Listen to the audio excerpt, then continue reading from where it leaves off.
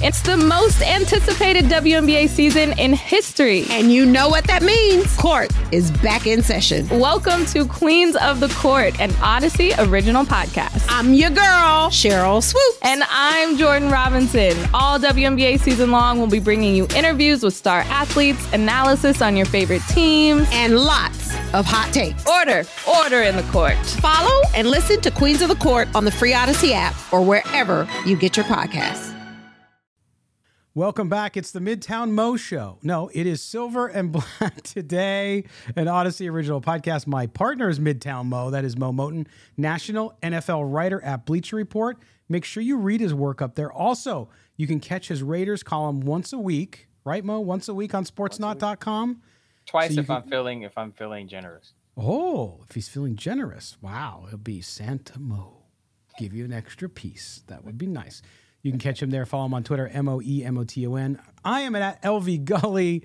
The show is SNB Today. We appreciate you being with us. Hello to our YouTube viewers as well. Make sure you hit the subscribe and hit the notifications bell. Okay, Mo, to end the show out here, let's talk a little bit. We talked earlier in the show about the draft. We talked about undrafted free agents, the issues the Raiders still have. When you look at the trade and free agent market right now, guys who are still on the street, not on a roster. We talked about the Patrick Queen linebacker, makes all the sense in the world.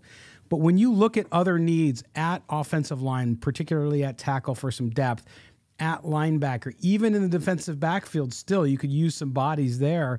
When you look at that, what names out there kind of stick out to you? Who could the Raiders perhaps bring in to compete and help in some of those spots like linebacker?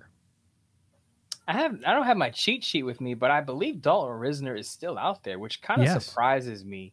Dalton Risner played with the Broncos, solid guard. Is he a Pro Bowl, All-Pro player? No, but I think he's an upgrade over what the Raiders have at one of the guard positions, assuming Parham is at one spot, because Nate Muti is not a starter in my eyes. Alex Bars is not a starter in my eyes. Raiders, if you're not going to pay Josh Jacobs, at least go get a starting guard opposite Dylan Parham. The other position, I think, at cornerback, you can upgrade there depending on what's out there. I know a lot of people say, well, they missed out on bringing back Rocky Ya-Sin, but what I will say is that, to me, them not bringing back Rocky Ya-Sin tells you what they think about Ja'Cory Bennett, that he can really play right away. But a lot of Raider fans have brought up Marcus Peters, right? And I'd be okay with bringing Marcus Peters in, but understand this isn't Marcus Peters from 2 years ago. No. He's coming off of a torn Achilles, I believe, or a torn ACL, one of the torn Achilles, I believe it was. He had a down year last year. And I know fans love the big names, and Marcus Peters is a big name, and you know he's from the old Oakland area, so people want him and saying, oh, bring him home, and I get all of that sentiment, but understand that Marcus Peters at this point in his career isn't the ball-hawking Marcus Peters you know from years ago. Now, he could probably still grab a couple of interceptions, and he could still cover to an extent, but he's not that same player that you remember his earlier Ravens years, or when he was with the Rams, or even with the Chiefs, if you want to go back that far. Just understand what you're getting if you're bringing in Marcus Peters. He's not going to be a pen-in starter. He's going to compete for a starting job. So, Mo, you look at the free agents available still at tackle, particularly offensive tackle. George Fant, you know, from the Jets. I don't know what his status is. He's still there, 30 years old. Cameron Irving from Carolina is available. Eric Fisher, he's a left tackle from Miami. Isaiah Wynn is still out there. Chris Hubbard is still out there. He's 32, so maybe a little bit on the other side. You talked about Jason Peters and Juwan James. There's some good names. To your point, not all pro guys anymore, or aren't all pro guys, but people who you could supplement that line with if the price is right. So you got to figure that these guys don't start getting itchy until June, right? Because you don't really need to sign before camp. There's really nothing going on. So some of these guys, we might not know what they do there with some free agents until June, even July.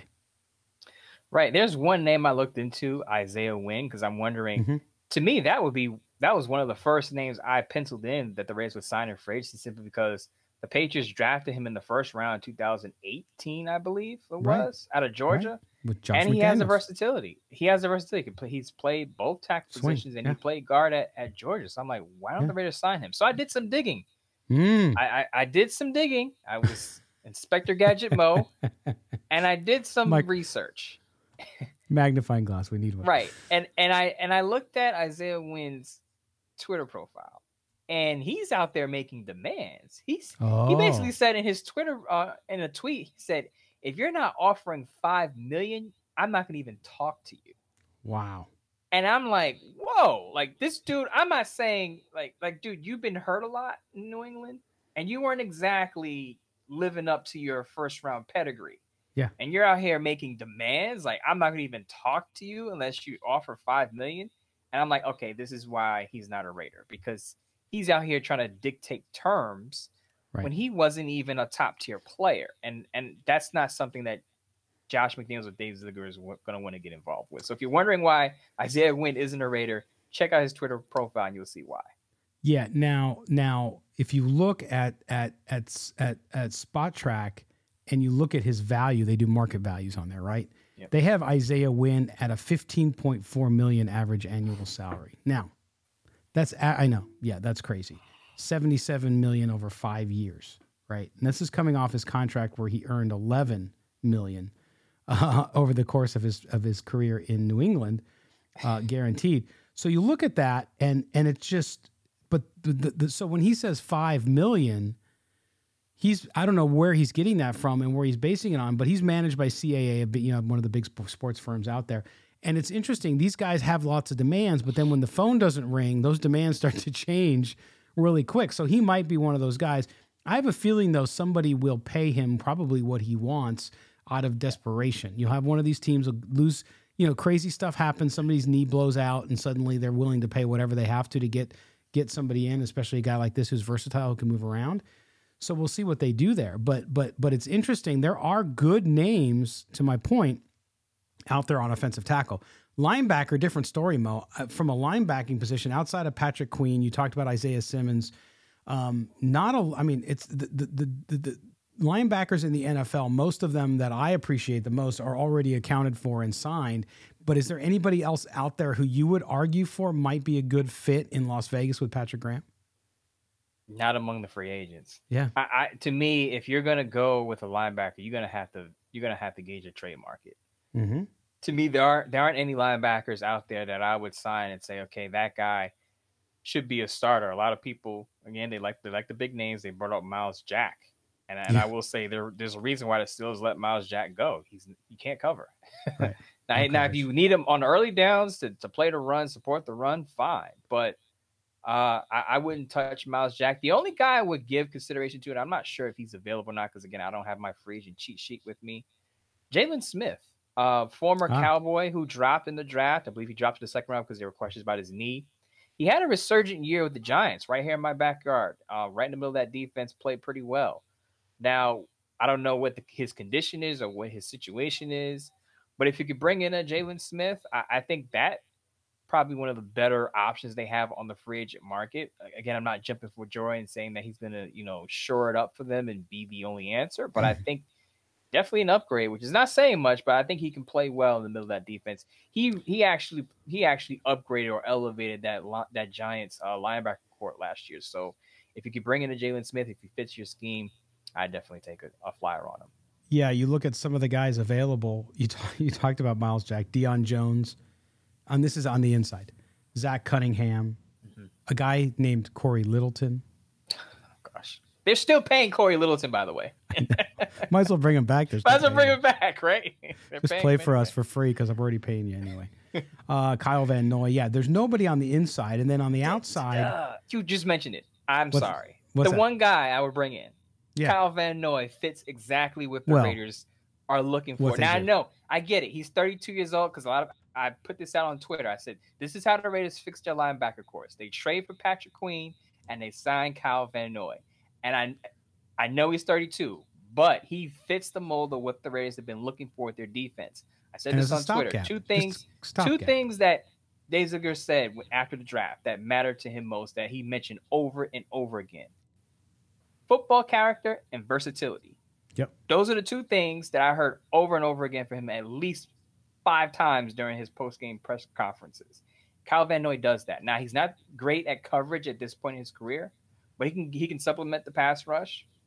he could definitely supplement the run, and he knows has experience. Not that he knows the system inside and out, but he can definitely patch up that linebacker corps and be, as you said, a stopgap for a year and give you something. Yes. Listen, at this point, you need a body. He's better than Spillane, in my opinion, right now. Yeah. I would take Kyle Van Noy yeah. with Spillane simply because of the versatility factor. Well, that's why, Mo, I got to think. I mean, I just can't imagine, although I shouldn't say this because you just can't fill all the holes in one season. But I can't imagine the Raiders going into the season with the guys they have now and some undrafted rookies. I just can't see it. So to me, it points to they'll do something. Again, it doesn't have to be a blockbuster trade. To get Patrick Queen, I don't think would take a lot. And I think he's worth it because he's going to play on spec. He's going to be playing for a contract. So you're going to get the best out of him, you would hope. So we'll see what they do there. It's going to be a crazy little mini kind of season here between now and training camp to see what they do. But remember last year we said this about offensive line. They got nobody. They're going to have to go get somebody. And they didn't do it. They developed what they had and it got better. They don't have bodies at linebacker though. They don't have anybody to get better. That's my point there. So that's really dangerous. I think it becomes the biggest hole on the team right now. Unless they are putting all their eggs in the Luke Masterson, Darian Butler basket, which is a very risky proposition. But yes, I would believe that they're going to bring in at least one linebacker, either via trade or free agency. They have to do something there because if they go into the season with what they have, that is probably going to be the biggest blunder of their offseason moves. Right. And you're not going to get all pro linebackers. You're going to get, to your point about stopgap, you got to get a guy that's not going to cost you too much, but because again, they're building through the draft. They need another draft to really make a bigger step. And so they're not going to do anything to get rid of too much draft capital. They need it badly. And so I think you're going to see that. Dave Ziegler's been very consistent about it. I know Raider fans want to win now, but the reality is they're going to take another draft class to, I think, get to the stratus to where you're like, okay, now this, if the class this year performs as it should, and maybe even a little better, and you get out of your stars what you need to as well, and your quarterback stays healthy, and you're in a good spot, then suddenly you might be in a position next year to make the jump and maybe make the playoffs. What up, y'all? It's your boy Danny Green, 3-time NBA champ. You either rooted for me or rooted against me. Join myself and my co-host Harrison Sanford on the Inside the Green Room podcast. It's a podcast that brings you never before told tales from the locker room to candid interviews with basketball legends to breakdowns of what's happening in the NBA right now. Whether you're a diehard fan or casual about your hoops, this podcast brings you the game like never before. Follow Inside the Green Room on the Odyssey app or wherever you get your podcasts. I know Raiders fans are tired of the Band-Aid approach at the linebacker position, but that's basically the position they're in right now. Yep. Just remember what they did when they acquired Denzel Perryman and turns into a Pro Bowl linebacker. I think they're going to try to hit on another linebacker at the position. So now it's a different regime, but I think the same idea holds where you're just going to have to get a low-cost player and see what he does in the season, and then you move on from there. Absolutely. Mo, before we get out of here today, we're already done, unbelievably. We had some news. Henry Ruggs, the former wide receiver for the Raiders, of course, first-round draft pick, who was driving drunk and killed Tina Tintor and her dog in Las Vegas. If you remember the accident, no one can forget it. Made a plea deal this past week, to plead guilty to the charges. So now he will await sentencing, and he can move on with paying his debt to society, and I'm sure to Tina Tintor's family as well financially. However that works, I'm not sure. But one of those kind of milestone moments where it's unfortunate the young man's life was altered, as was the young woman who lost her life and her family forever. But Mo, the Raiders get to sort of move on from this once he's sentenced and he's off. It could be anything. He could go away for quite a while, or he could get some leniency for not having any other offenses. So we'll have to see what they do. It is a felony in the state of Nevada, especially with what he did. But good for the team and for him to start to just move forward with their lives. The buzz on Twitter, a lot of people were asking, is the time that he's already been kind of out of the picture, is that going to factor into his time served? A lot of people saying that's outrageous because he actually killed a person. And people are also upset about the time range of his sentencing. I think 3 to 10 years was the number. And a lot of people are saying, wow, 3 to 10 years and you killed someone. But when you get into law, and I took a little bit of criminal justice in college, it's all about intent. You know, if there's intent there, that ups the sentencing range. If there was obviously no intent, I believe it's manslaughter for him, then you're not going to see a 25-year sentence or anything like that. Right. Yeah. And we'll see what they do. You know, it depends too. In Nevada, they can be very difficult on drunk drivers, as you can imagine with the environment there. Yeah. But at the same time, this is a young man, had no other trouble. I'm not making excuses for him because, again, he deserves what he gets. He took the life of a young woman, unfortunately, because of his carelessness and lack of awareness to what he was going to do or what he put himself in the position to do. So we'll have to see. But at least it's moving forward now. The family can get some justice, too, because they deserve that. That's number one in my book over anything that happens to Henry Ruggs. Now, I get it. People are still angry at him for what he did. There are people out there who lost loved ones to drunk drivers, and this brings up bad memories for them as well. It's one of those things in society where you're right, intent matters, but at the same time, so does justice, and you have to do justice for those people who lost their lives and for the Tintor family who lost their daughter. Just a tragic thing, and again, good for everybody to start to move forward and to deal with it and to move on and move forward. So there you go. That's the latest on Henry Ruggs. I believe the plea is set for May 10th, which is Wednesday for anyone officially interested. Yeah.